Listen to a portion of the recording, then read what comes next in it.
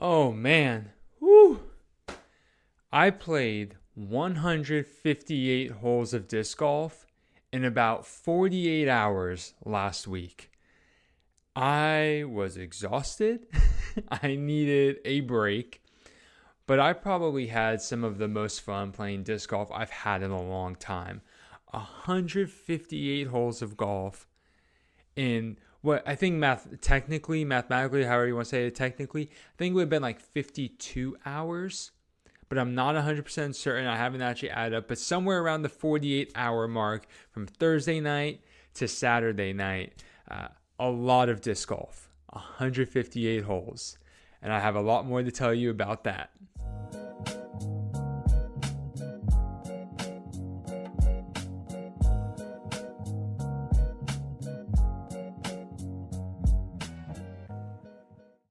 Hey everybody, what is up? It's Antonio. Welcome to episode 11 here on Teach Play Disc Golf, a Gladiator Disc Golf podcast. I'm so excited for today's episode. It's a little bit later in the week than I normally like to record, but just some scheduling things didn't work out. But I'm here. I'm happy to be here. I'm ready to record. My stomach's a little upset, but I think we'll be okay. We'll go ahead and I have a really, really fun show planned for you guys today.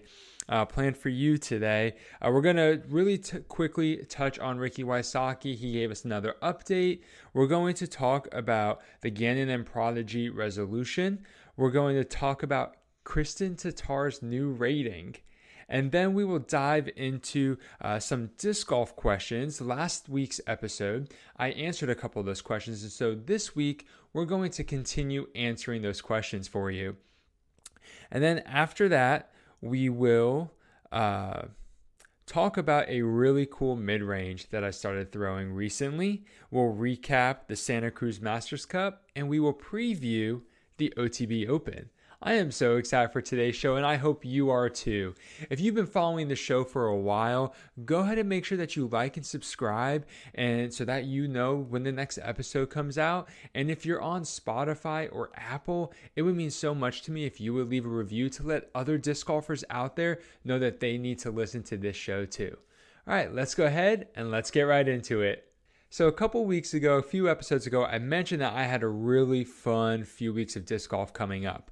And so not this past weekend, but the weekend before, I was in Texas unexpectedly, and I got to play with Matt, and we played a couple rounds of golf, and it was a blast. And then the following weekend, this past weekend, Matt and Hitesh, one of my good friends from New Jersey, came to Nashville, and we hung out for a couple of days, and we played a lot of golf to the tune of Matt and I playing 158 holes of golf. Hitesh came in a little bit later than Matt did, so he was only able to play 128 holes of golf. And I know these numbers because after our final round, we added them up. And so wild and crazy stuff, but it was such a blast. We played a bunch of different courses, from more open, friendly courses to more wooded, challenging courses, and everything in between. It was so nice showing them around some of the courses here, and I really, really enjoyed it. And if there's one thing that I learned from this weekend, is that my backhand has come along so well, so much. I mean, I hardly threw any forehands, mainly because I've been having some shoulder pain that's just not really going away, and I'm trying to work on some things with that forehand, and I think my form's been a little wonky, but I threw mainly backhands, and I was scoring really well for me, throwing backhands, and getting good distance, good accuracy, good consistency. And as somebody who was forehand dominant for so long, I will say that in my experience, the forehand is more physically taxing than the backhand. Now, yes, the backhand has, in my opinion, a lot more components involved in the throw. And I think a lot of people would agree with that.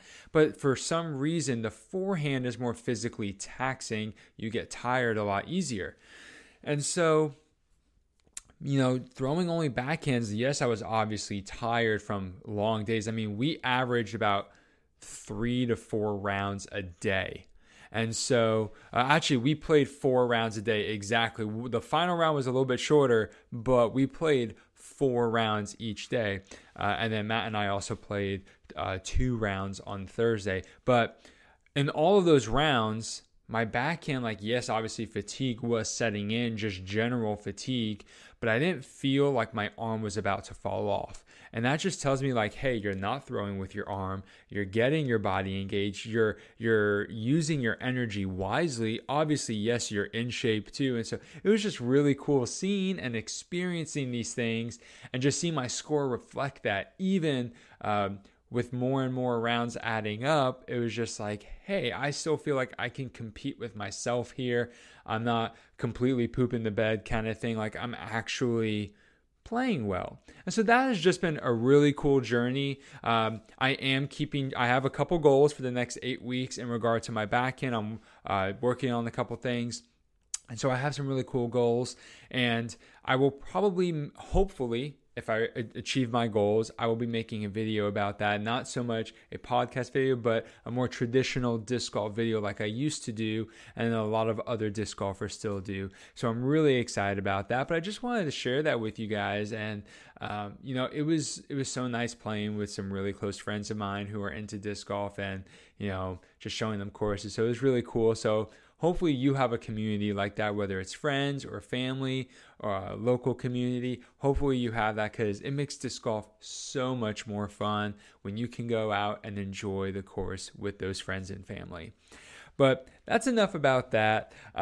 Let's go ahead, and we're going to touch on these next couple of things pretty quickly. I think by now a lot of people are pretty aware of at least 2 of the 3 that I'm going to share. And the first is that Ricky is still out. He shared an Instagram post and basically discussed this, and didn't have a whole lot of detail to say. We've been keeping tabs of this over the last couple of weeks, and that's my intention until basically he comes back. And even then, just kind of like seeing what's it going to continue to be like for him. But as of right now, Ricky is still out. He's not competing. It sounds like he's in good health, but there's good health and then there's competition health, so to speak. And it doesn't sound like he is ready for competition health, or he's not up to competition level. But obviously he seems to be doing fine otherwise. So good to hear that. Glad he's making progress, and I'll keep you guys posted if I hear anything new.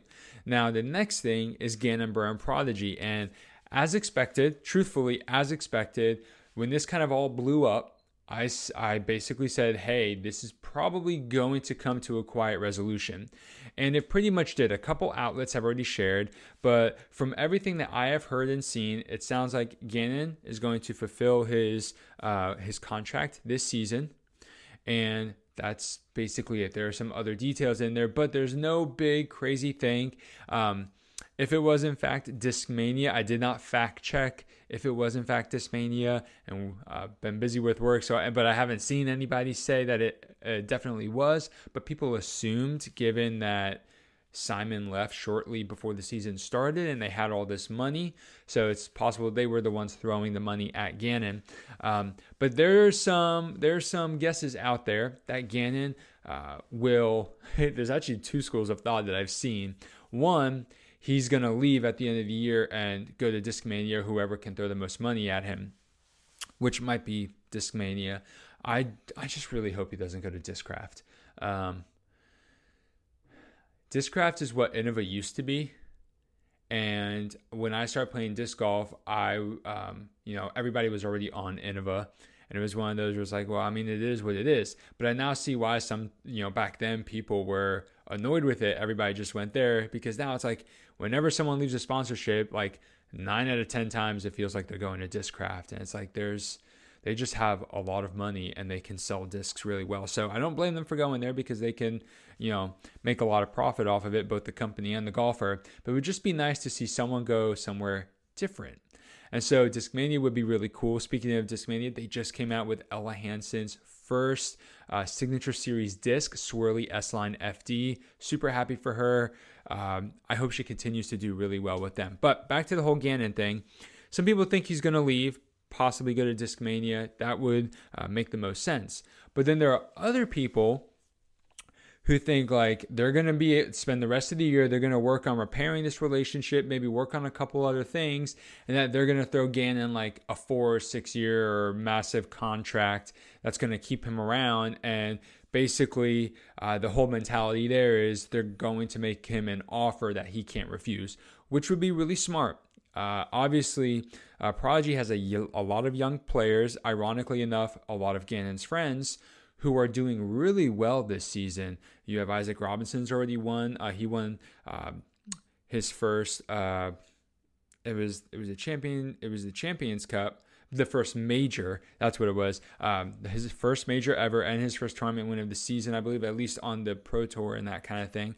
And then you have Alden Harris this past weekend at the Santa Cruz Masters Cup at De La Viega, who almost went into a playoff with Greg Barsby. A little bit more detail on that later. So Prodigy has a really good young core group of MPO players, and so it would make sense to keep your best one. So as things kind of come to a resolution, we'll probably touch on this again later in the year, probably closer to the season, unless something surprises us this summer.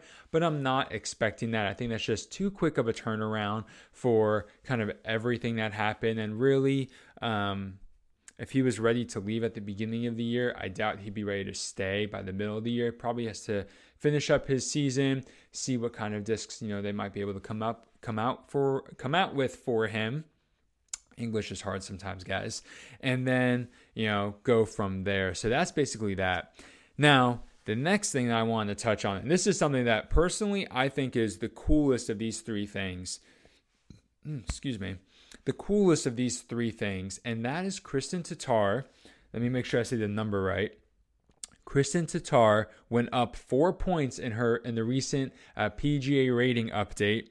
She's up to 991. 991. Congratulations to Kristin Tattar. Super, super happy for her. However, I don't believe this is the highest an FPO player has ever been. If I remember correctly, Paige Pierce a couple years ago, about 3 years ago, was 997. I think it was 997. And me and everybody else thought that she was going to be the first FPO player to hit 1,000 rating,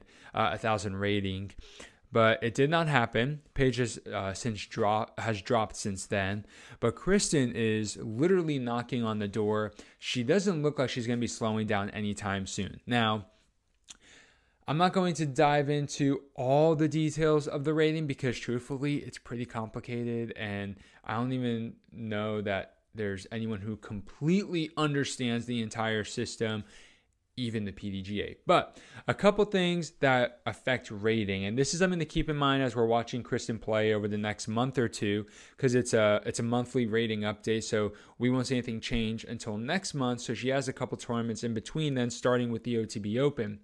And so one of the things that we need to focus on is course difficulty, field difficulty, and conditions. Now, there are other things involved in ratings. I'm not saying those are the only three things involved, but as viewers, it benefits us to watch Kristin as we're watching Kristin play, like considering the course, how challenging is it? What's the field doing? How is the field competing? Who is there? She's going to get a higher rating at a Disc Golf Pro Tour event.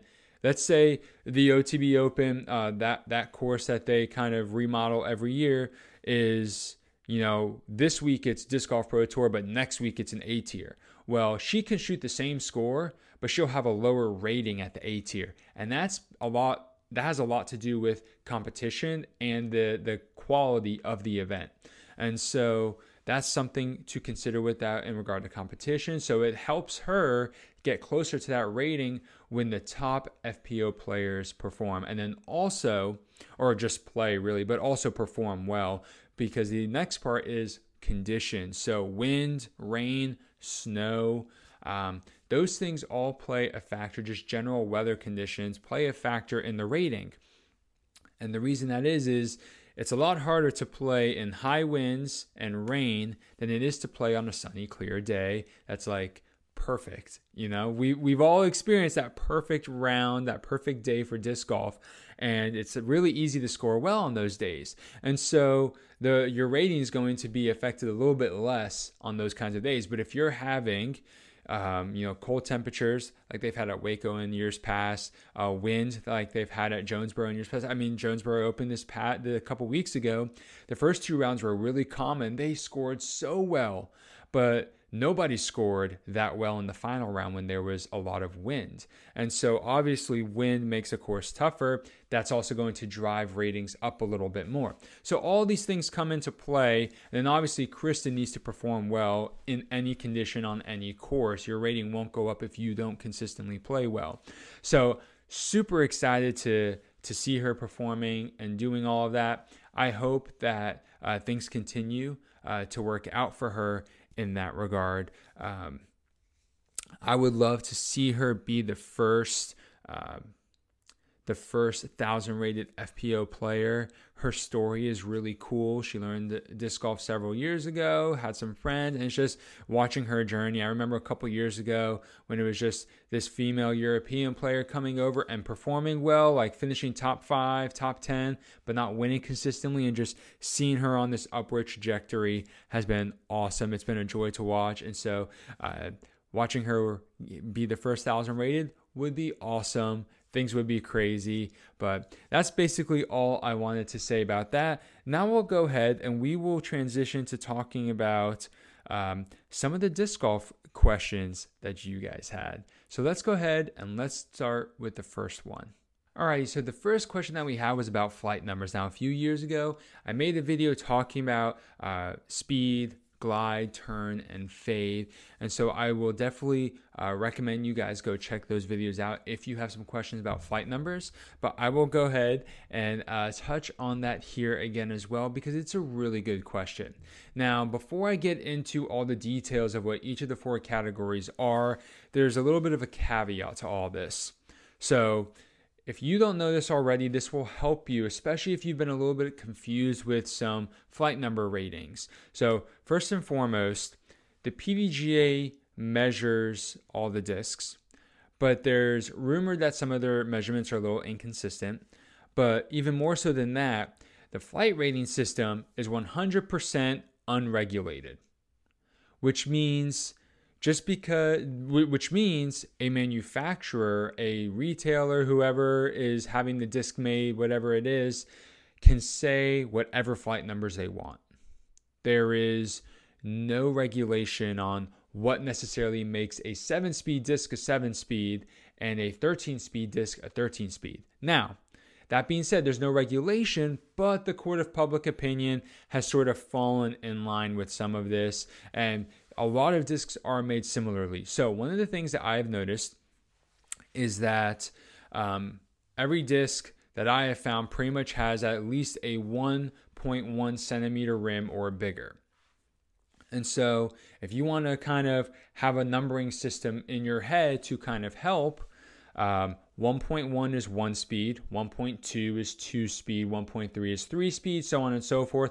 1.9 would be a 9 speed.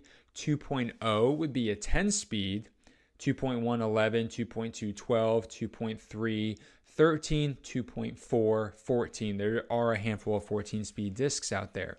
So it's unregulated, but the general consensus of what I have seen is that the speed number reflects that the wing measurement or the rim or the width of the rim. Wow, I can't talk.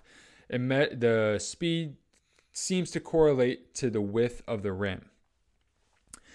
Now there's some inconsistency in this, and if I pull a disc right here, so we have a Firebird right here, right? So if I'm looking at the Firebird, this one, it's a little less than some other discs, but so on the rim, you have the very point here where your finger would obviously be wrapping around to the edge of the rim. Then you also have where the rim touches the flight plate on the inside. Now, a lot of discs kind of I believe it's concave, so they're kind of angled out. And that kind of is, in my understanding, helps the disc come out a little bit cleaner. So the reason that's a big deal is because if it's angled down here, so if this is the disc and the angle of the rim is kind of like this. Sorry, my hand is in a really weird angle here. It's kind of like this. The measurement here at the top of my wrist is going to be shorter to the wing or to the edge of the rim than my fingertips. It's going to be shorter, so it's going to be longer from here. So when the PDGA is measuring these, it might have a smaller rim width because they measured from the top, but then it might have a wider rim width if they measured then from the bottom. So this is something to take into consideration, and here's why. I've seen this explicitly. Oh, this is going to all fall.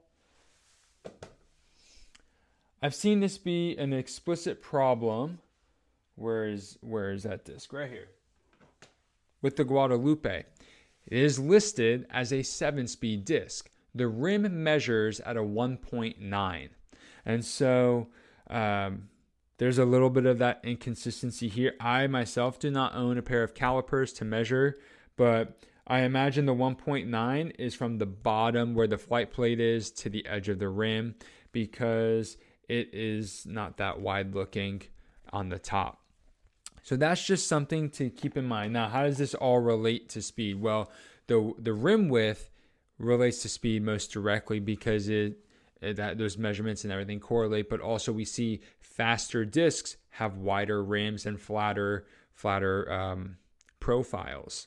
So that's why that correlates there. Now, here's what speed means. And sorry for the roundabout conversation here, but I wanted to get that stuff out of the way so that everything else makes sense. The fact that everything's unregulated. Speed, yes, is how fast the disc can travel. But also think about speed as the power needed or the power you need to generate to throw the disc to get the rest of the flight characteristics, to experience the true flight characteristics. So a faster speed disc requires more power or speed to see the glide, the turn, and the fade. So think of it as like a prerequisite. So if you're throwing a destroyer, 5 glide, -1 turn, 3 fade, you will not experience that flight necessarily on a generic brand new destroyer, not some Halo Calvin destroyer that's super beefy out of the box, but just a fairly normal destroyer. You won't experience those flight numbers unless you get the disc up to speed or faster. If you are a 7-speed arm and you go and throw a destroyer, you'll still get some flight out of it. It's not just going to be a complete meat hook, but you're probably going to experience something more like a 12. You'll be throwing a 12 speed, but you won't be getting it up to 12 speed. So the glide may be more of a 3 or 4. There probably won't be any turn if you throw it flat. And the fade may be more of like a 3 to 4 fade with 0 turn. So it's going to fly a lot beefier for you. And so just kind of think of speed there then as the power you need to generate to get the desired flight out of the disc. Now, there are a lot of caveats to this because there's, Anheuser angles, there's beating in a disc, there are different runs of discs. I mean, destroyers have a lot of different flight characteristics based on the run, specialty made destroyers, the weight. That's a completely other thing that we haven't even talked about. So, but this is just general principles to help you guys when you're picking out discs. So speed, generally speaking, is how much power you have to generate to get the desired flight characteristics. Glide. Just like I said, there was no regulation for the flight numbers. It's really hard to determine glide because glide is basically just loft. And some discs are naturally going to be loftier than other discs. But if a disc doesn't get up to speed, it's not going to have that spin, that rotation. So it's not going to be able to generate that loft. And so glide is sort of a finicky thing, and it could also really just depend on the thrower, how much spin you have in on your throw can affect that as well. But basically think about glide as like being able to carry the disc down the fairway really, really far, ideally. So like putters typically have, actually lower glide. Like you'll see putters with 1, 2, 3, 4 glide is a lot of glide for a putter. And then you have something like the Glitch, which has 7 glide. And this thing is so slow, but it just stays in the air all the time. Definitely with the way it's made and all of that, it sort of works that way. To have it, it's similar of flight characteristics to an Ultimate Frisbee. But glide is sort of this abstract thing that can be different for each player based on the mold and based on their throwing capabilities and also how you throw it. If you throw a disc nose up, especially a putter, it's going to glide a little bit more because you're getting more air under the disc. Whereas nose down, it's going to glide less. So some things to keep in mind there. But that, generally speaking, glide is just the loft or lift of the disc as it travels through the air and how long it can stay up, kind of basically even at slower speeds. Now, turn and fade have a little bit more concreteness to them, we'll say. But even then, it's a little finicky, especially because some manufacturers have started implementing 0.5s into their rating system with that, which I just think is like, I get it in conversations. People talk about like, oh, it's kind of between a 9 and a 10 speed. But I think people should reserve that for conversations and not actually be in the flight numbers, because that's basically just saying we don't really know. And it's like, what do you mean you don't know? You made the disc.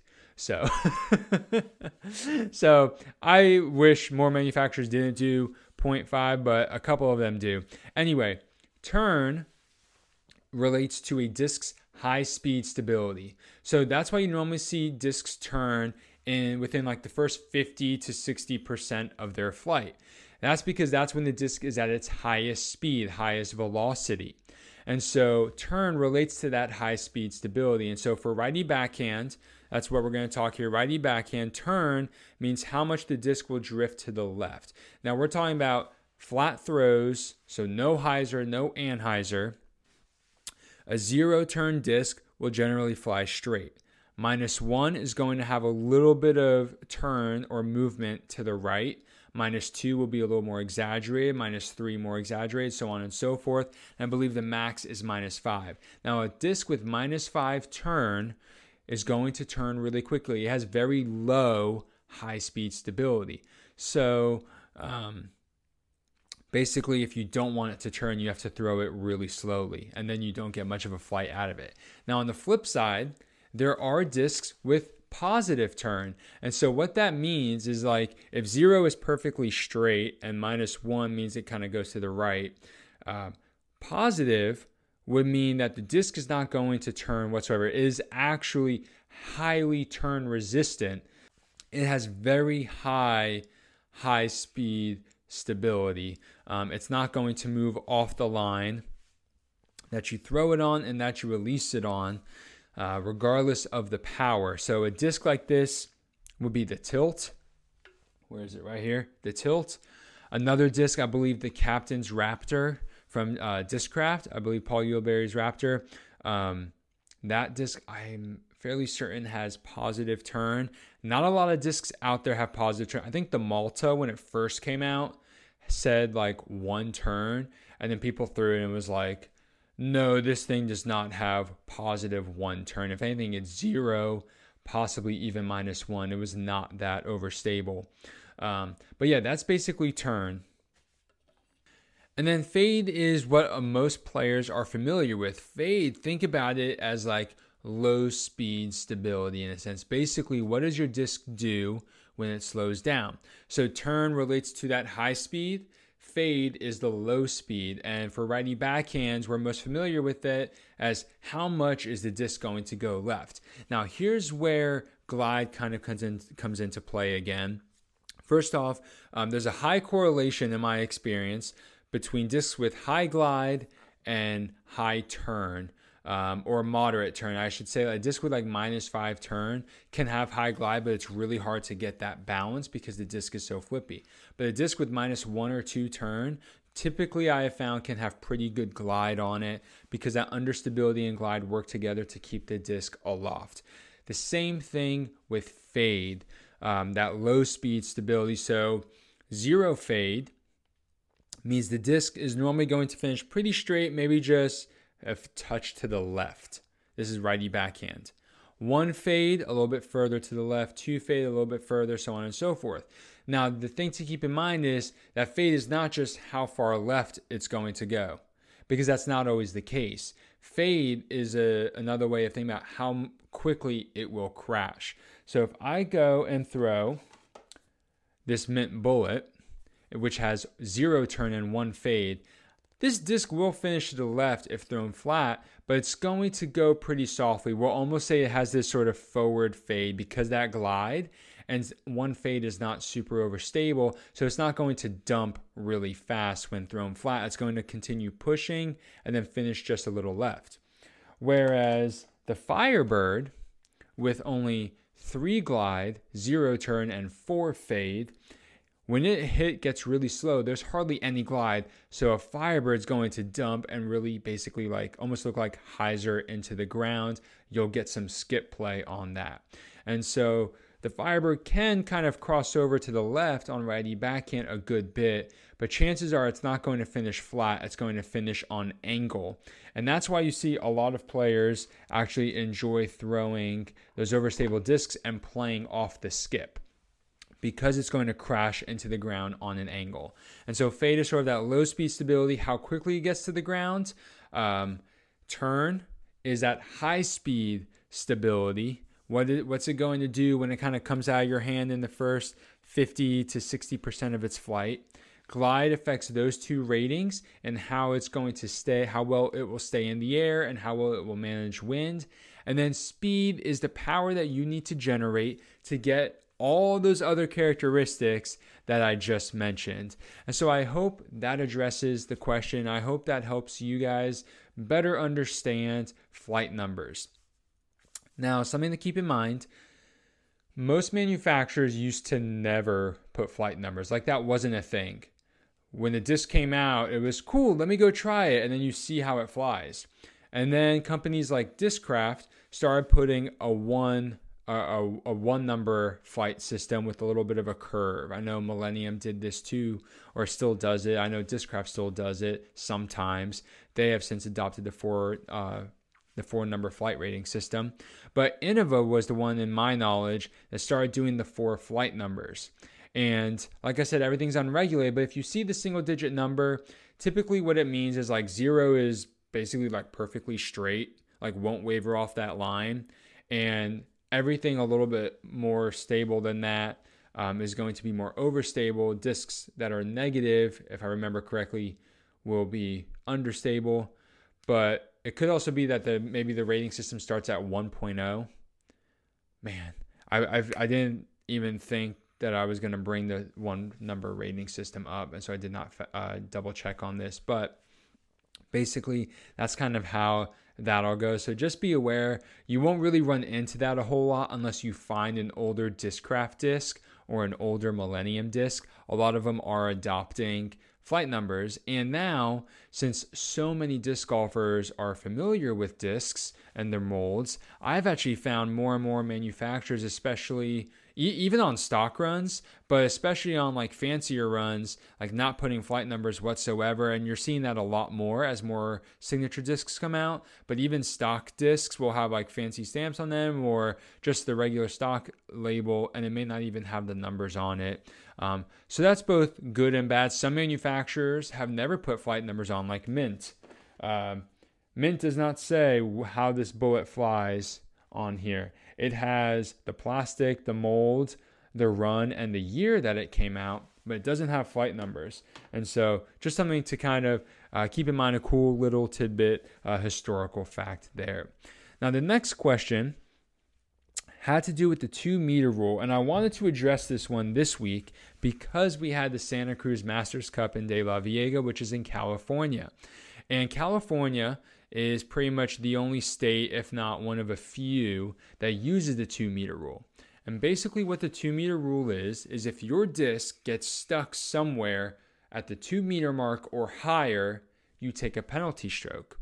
So I'm about 2 meters tall, give or take. I'm probably a little bit shorter than 2 meters because 2 meters is not necessarily 6 feet. I think it's a little bit more than 6 feet. It might be like 6.5 feet or something like that in imperial units and not the metric system. But basically, it's in the 6 foot range, maybe around 6.5 feet. So if a disc gets stuck somewhere at the 2 meter mark and higher, it's a penalty stroke. And you play it from where it is. Think of it like a hazard, a sand trap in a more open course. You take the penalty stroke, but you play from where it is. And so because that rule obviously is not popular in a lot of other places because trees are very prevalent on disc golf courses. But I was watching Central Coast Disc Golf, CCDG, shout out, great channel if you haven't checked them out before. They just covered the MPO lead cards at the Santa Cruz Masters Cup, which was just an A tier this past weekend. It's been on tour in the past, but not anymore. And they had Nate Perkins on commentary with Shasta Chris, who's been playing disc golf since the 90s. He's a local to De La Viega and has played that course probably thousands of times at this point. And he was talking about the 2 meter rule, I believe, in round 3. And he basically said that the reason why De La Viega, Santa Cruz Masters Cup, still uses the 2 meter rule is that the course was designed with the 2 meter rule in mind. It was designed in a way that if you went over top the trees, you could get lucky, high risk, high reward, but that high risk also has a high penalty. So if you go over top the trees and you don't make it and crash through the trees, by the way, those trees, I believe they said they were oaks, catch a lot of discs. If you don't make it through those trees, you take that penalty stroke, but you play from where the disc ended up, is my understanding. So that's basically the 2 meter rule. If you don't play in California, most times you don't have to worry about it. I played a few tournaments, one specific tournament in Texas that used the 2 meter rule for 1 or 2 years, and people hated it and said it was dumb, especially because the course we were playing on didn't even have a ton of trees, and if a disc did get stuck, it was a really unfortunate throw because it just wasn't a necessary rule. But so most places don't really use the 2 meter rule, but that's what it is if you hear anyone mention it, especially if you're on the West Coast or a tournament you're looking to sign up for mentions that they're going to play it. Now you'll better understand it. So really interesting rule. I personally am not a fan of it. I just think too many courses allow for big air shots, even some wooded courses, and it's just the trees can already do enough punishment. I don't think you have to add a stroke to that. Sometimes the course will already add a stroke if you hit a tree and don't get down the fairway. The last question that I wanted to address is, when are you assessed a penalty stroke? And this was a really good question because it seems like some tournaments are always different. So there's a couple classes of like when a penalty stroke will be assessed. So most courses, if you're in water, you will be assessed a penalty stroke. The only time you're not assessed a penalty stroke is if it's casual water. And what that means is that water is normally not there, or maybe like a retention or a drainage ditch, which also means that the water is normally not there. So like if you're playing a rainy round and there's a giant puddle in the middle of the fairway that's normally not there and your disc lands in it, unfortunately, the disc is wet and you have to probably play from where it is, or take line up between the disc and the basket and like move backwards because there's an obstacle in the way that you can't play, but you're not assessed the penalties. But in most cases, water like lakes, ponds, streams, creeks, oceans. I've played in Florida and there are like bays and oceans nearby. So that kind of stuff will be OB. Another thing that is always OB, if you miss a mandatory. Now, the PGA changed the mandatory rule 2 off seasons ago. So last year was the first full season with the new mandatory rule. The mandatory rule used to just be vertically. Now it's also laterally or horizontally, however you want to say it. So if you miss a mandatory in either one of those directions, you're automatically assessed a penalty stroke and you go to the drop zone. well, depending how it's played, you might proceed to a drop zone, or you have to go from where you landed and throw back around the mandatory. But I think most cases it is a drop zone if you miss it. That rule has gotten a little fuzzy now. Like, it's definitely, you're still assessed a penalty stroke, but like the whole explanation of the rule is just a little confusing. But yeah, if you miss a mandatory, you'll be assessed a penalty. Roads. And this is one of the things I was saying, like, there are tiers to it, because pretty much every case, a body of water will be OB. Mandatory always OB. Roads and sidewalks, most of the time. Champions Cup, the first major over in Appling, Georgia, right outside of Augusta, where Isaac Robinson won. There were multiple roads, technically gravel roads, that went through fairways. Those roads were not OB. They could have been OB, but they weren't. And so in that case, you really want to know, follow the caddy book, follow what the T sign says, what's OB and what's not OB. Generally speaking, you will find roads and sidewalks, and typically you'll see sidewalk and left of sidewalk is OB, same with roads, simply because, like I said, my stomach's not been feeling great.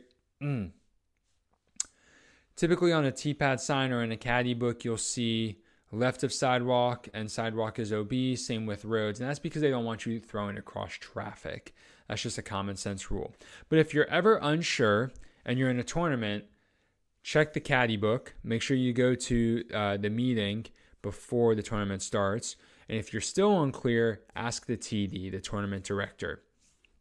If you're playing a casual round, what does the T sign say?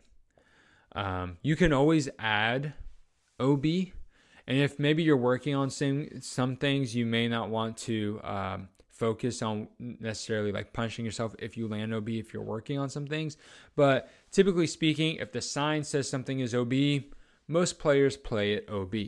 If the T-pad doesn't say something is OB, don't play it OB. Now, if you want to add some challenge to a hole, or your local club maybe plays a specific hole with OB, then, play it that way, especially for scoring's sake. And, if you're playing a mini or something like that. But those are the three main reasons why someone would go OB. And then obviously OB lines would be another thing.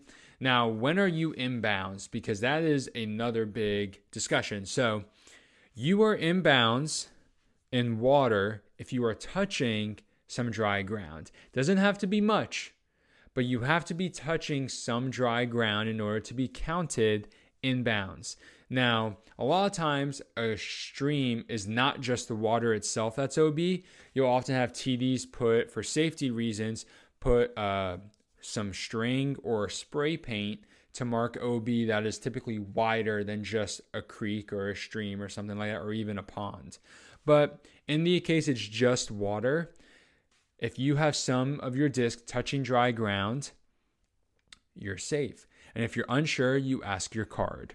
Now, when it comes to a string or a spray paint, all you need is a sliver of the disc to be touching inbounds. And if I remember correctly, the painted line in disc golf is inbounds. It's outside the painted line.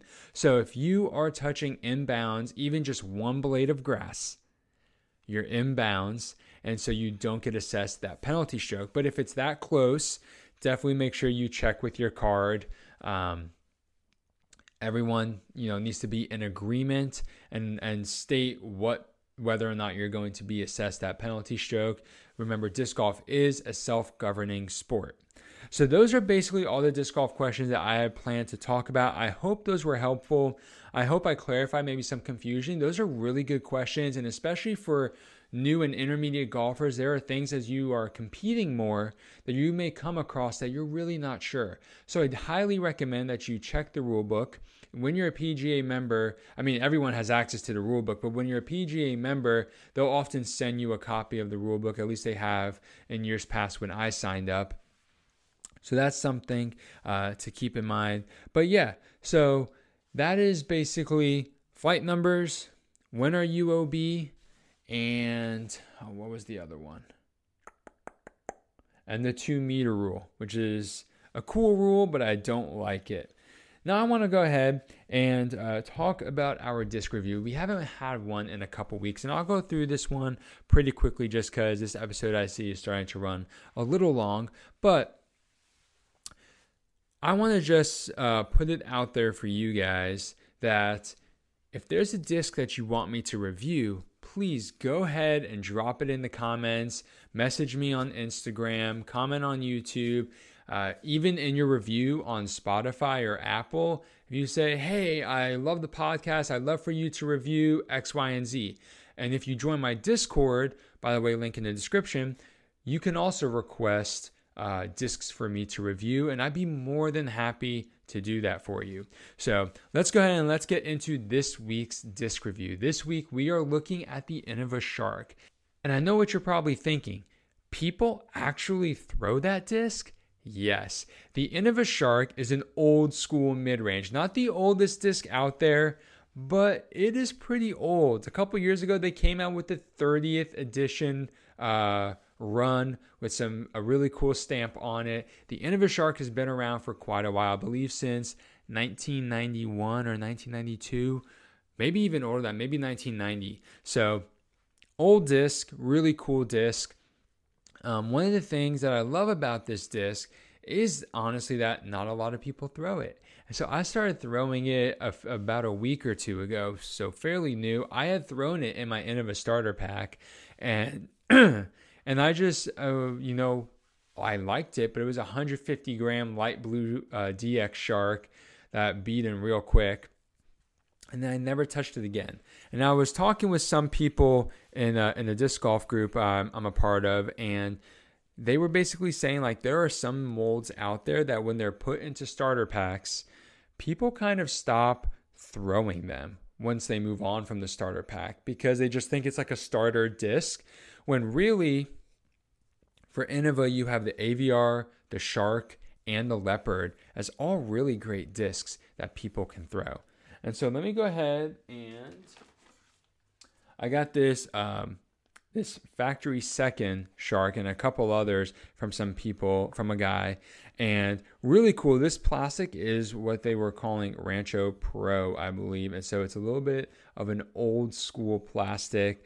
So it's a little different than any other real plastic I felt. It's a little bit of a tackier pro style plastic, which is really, really cool. But the Shark, one of the nice things about the Shark is that it has a slight dome. There's nothing too crazy about the dome, and it's beadless. Now, basically, if you're wanting a comparable hand feel to the Shark, think about a rock minus the bead. So a Shark's flight numbers are 4402, and a rock is 4403. And I would imagine, if I understand those flight characteristics, that extra bit of fade is what's the word? Basically, you can thank the bead for that extra bit of fade. But I will say that the rock and the Shark fly pretty similarly. It's more about hand feel, whether or not you like the bead. Now, I don't mind a bead. I've thrown beadless and beaded mid-ranges and still do. I have rocks, and I also now have Sharks. And so that's been really cool. This disc has a little bit of dome, but it's nothing too crazy. And this disc is a pretty straight flyer. I know it's 0 turn and 2 fade, but remember when we were talking about flight numbers earlier that it's a low speed disc, so it's really easy to get up to speed. And when the disc gets up to speed and faster, it's going to fly pretty straight. And then that 4 glide is actually pretty good glide, especially with this dome. So the disc is going to carry down the fairway. 0 turn on a brand new disc means it's really not going to veer to the right too much. It might just a hair, depending on how much power you put on it. Now that 2 fade with the glide means a couple things. If you throw it flat, the disc is going to go straight and then finish to the left. Noticeably, not like super steep or anything. It will probably still finish flat on the ground. It's not going to, dive into the ground. But if you throw the disc on hyzer, you will have a little bit more noticeable fade. And I have just found that this disc, I like to throw it around the 180 to 280 mark, 170 to 280, because I just feel like I can get good control with it at all different speeds. I have found that it's actually a really fun approach disc for uphill when I would have to really rip on a putter to get it up there and possibly have the putter turn over a little bit, or I can club up and throw this on hyzer. And since it's a faster speed disc on a shorter distance uphill on hyzer, it's going to fade a lot harder than a putter would. And so in this case, we're dealing with disc selection and choosing the kind of flight you want and not the disc. So we're saying what will do what I need it to do, and then you throw that disc, not saying how can I make this disc do that, because a bullet is not going to fly the same as a shark. And so I've really enjoyed throwing the shark for the last couple of weeks. I have noticed that it comes out of my hand a little weird sometimes, and I think it's just a unique hand feel. It's not super smooth on the like, it's a smooth rim, but it does have a little bit of a beveled edge there. And so you got to get used to that, especially if you're throwing discs that are a little bit rounder and flatter on the bottom, like a Discmania Origin or something like that, or a Buzz SS. Those are flatter bottoms. But I've really enjoyed throwing this disc. It's been a lot of fun, and I can't wait to see what else it can continue doing. Like I said, I have a pretty big range of when I throw it, but I normally will throw something like that depending on the flight, more specifically between like the 2 and 250 mark. If I have to go above 250, or really if I have to go above 270, I may be looking to like maybe just kind of power down a fairway, unless the shot that I need to make is better executed with a mid-range. But if you want to go ahead and try out a shark, head to otbdiscs.com. They have a couple sharks in stock in multiple plastics, so you can try out this mid-range, especially if you haven't thrown it since you got your Innova starter pack, if you started with an Innova starter pack. And if you use discount code GLADIATORDG, you'll save yourself some shipping costs. So go ahead and head to OTB Discs. Thank you so much to Danny and the gang for supporting this channel for coming up on 3 years, and for sponsoring the disc review. All right, the last couple things that I want to talk about are the tournaments that we have coming up. Or recap and then preview. So let's go ahead and let's recap the Santa Cruz Masters Cup. The Santa Cruz Masters Cup at De La Viega in California is one of the coolest tournaments around, in my opinion. It used to be on the Pro Tour. It used to be an event that a lot of pros went to, and over the years it's just been relegated, and there's a couple reasons for that.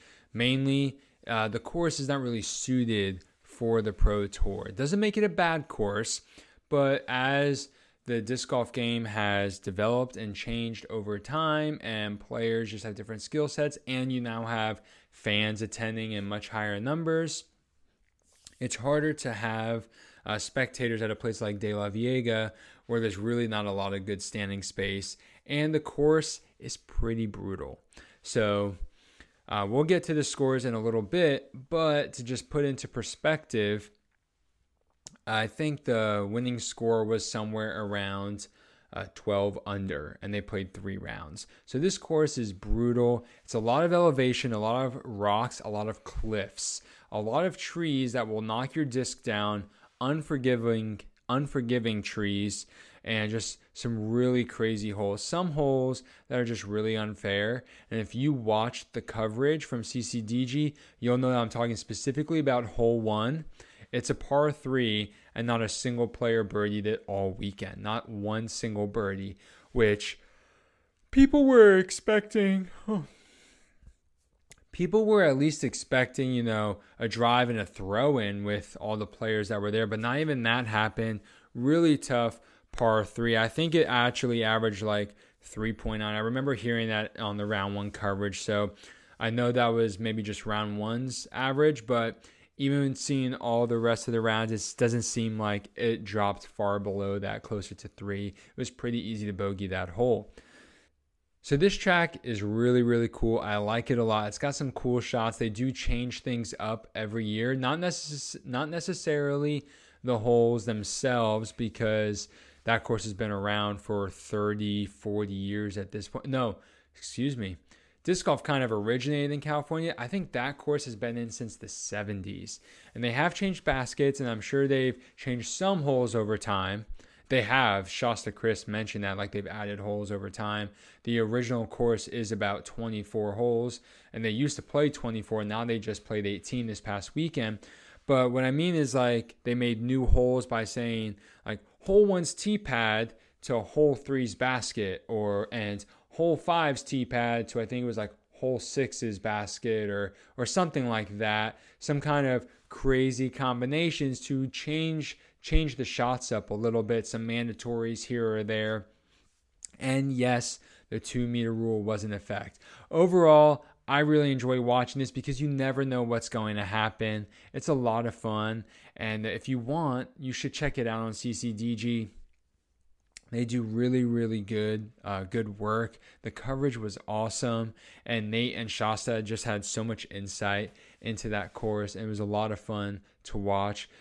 I really enjoyed it because I've been watching it for several years now. But I also enjoyed it because one of my favorite players ever won, and that is Greg Barsby. So Greg Barsby is one of my favorite players. He won he won the Masters Cup. Yes, Santa Cruz Masters Cup from, you guessed it, the Chase card. So another victory this year from the Chase card, just not on the Disc Golf Pro Tour. And definitely a crazy finish. Unfortunately, because we were only watching the lead card, we didn't get to see most of Greg's round on camera, but they did show him teeing off on hole 18, I believe. And so that was really cool. So let me go ahead and let me pull up the scores so that we can talk about this. So Greg Barsby won. He shot 6 under on the final round. 6 under to go to a playoff with Alden Harris, who shot 2 under on the final round. So that's what's just crazy. Like, going into round 3, Greg was 6 under on the weekend, 2 rounds. Alden was 10 under. And Alden only shot 2, and honestly could have won, but Greg went and had his hottest round of the weekend on the final day. And so it was just really cool to watch. They went to 2 or 3, I think it was my 3 holes, but they just repeated like holes 1 and 2. And so let's go ahead and let's wrap this up. So we had Greg Barsby in first at -12, Alden in second at -12 as well. They went to the playoff. Tied for third, Cole Redolin and Andrew Miranda at -10. Fifth place, James Proctor at -9. Sixth place, Matt Bell at -7. Chandler Kramer tied for seventh with Austin Hannum, Noah Meidsma, and Gannon Burr at -6. Gannon went +4 on the final day. Like, that's how hard this course is, and also that's how unfortunate some of the kicks might be. Now we didn't have FPO coverage, and that's unfortunate because first place, Owen Scoggins at +6. Second place, Katrina Allen at +9. And then third place, Sayananda at +16. So this course is challenging, unforgivable, really. There were only 9 players. And so we'll do all of them, the honor. We'll finish going through this. In fourth place, Amy Lewis at +17. Fifth place, Juliana Corver at +20. Sixth place, Christine King, old school player, played in the 80s and 90s, I believe. And she went +24. Violet Main +38, tied for seventh with Danny Clyden, who is, if I still remember correctly, a Castaplas sponsor player. And then ninth place, Christy Lewis at +51. This is a tough course. You saw MPO players hardly getting under par, and they typically shoot better than FPO players. So this is one of those courses that I think is on every bucket list for every disc golfer. It's just a matter of getting out there and playing it. So that's the Santa Cruz Masters Cup. Strongly recommend you go check it out on CCDG. Now let's go ahead and let's do a quick preview for the OTB Open. This is an event that's been around for just a few years at this point. I think this is maybe the third year that it's been on tour especially. And it is a really cool course. It's more open. There are trees, but it's more open, but it's very long. And so we typically see a lot of rollers out on this course. But if you're confused, like, okay, which course is this one? Jomez had a practice round where the infamous Fox Pea incident happened, and a Fox peed onto Nate Sexton's disc. So that was pretty funny. And then he also proceeded to ace in that practice round, which was also really cool. But the OTB Open is a really cool track. They change it up every year, trying to make it better, finding new holes, putting new tee pads in. So it's really cool. The whole crew that works on it for basically the whole year, at least half the year, prepping it.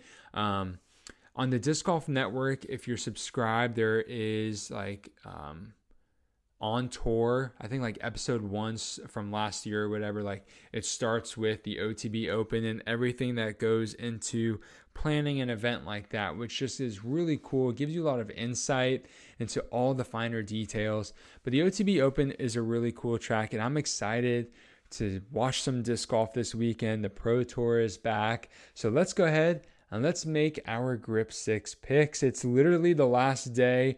According to this, I have how much time? Okay, 11 hours, but basically going to sleep tonight and then going to do so. I'll do 3 MPO, 3 FPO. Definitely doing Calvin. And I'm going to try and change it up. I think Anthony Barela. I really believe in him. I want him to win already. And then we'll pick someone that I haven't picked yet this year. Let's see.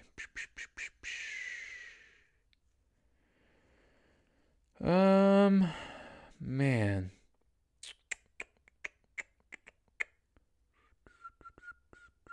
Okay, I'll go with my boy Jakub Semerad, one of my favorite European players. So I got Heimburg, I got Barela, and I got Semerad. Really fun players to watch. If you haven't checked out Jakub, go ahead and check out his Instagram. Really cool player from the Czech Republic. Now for the FPO division. It looks like I was mistaken earlier. I had seen something that sounded like was interesting. Paul's not going to be at OTB Open because I didn't see his name. And it looks like Kristen is also not there.